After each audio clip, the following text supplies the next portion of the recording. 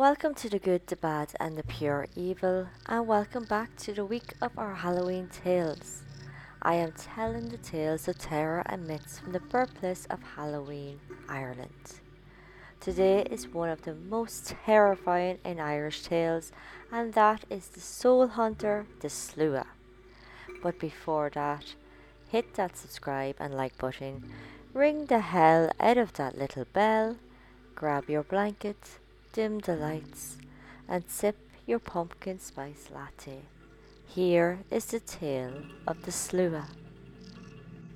Tales of the Sluagh hunting for souls was long before Christianity in Ireland, and is so terrifying, people today in the countryside still lock windows on the west of their homes. As the tale says, the Sluagh come from the west across the country. The Sluagh would be sure thing at wakes or homes of the unwell or dying. Wicked, good, kind, cruel, rich, poor, the Sluaghs didn't care. They took whatever soul came into their paths.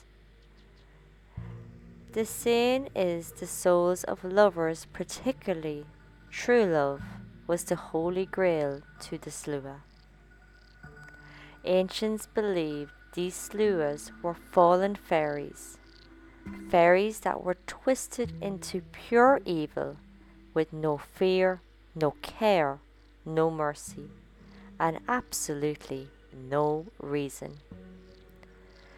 Later on it's believed Sluagh were lost souls of sinners who wanted to drag other poor souls into their army down to the pits of hell.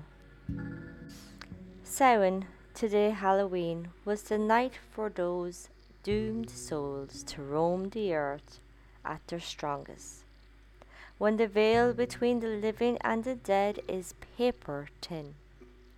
All fires, big or small, were not allowed, as it's believed they pulled the attention of the Sluaghs. Death to those captured by Sluaghs was not the end.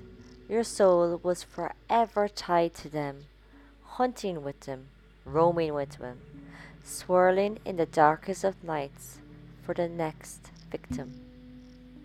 If the Sluagh was denied, well, your cattle died, cats died, dogs died, sheep died, any livestock of yours all dead from the Sluagh's poisonous darts. From the shadows a mass of what looked like ravens would appear. The swooping of wings echoed and roared. Something bad was about to happen.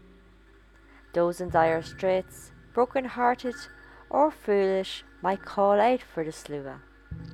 Much like the story of Bloody Mary, if you dare call out Sluagh 9 times, do so at your peril, for once summoned, they will collect.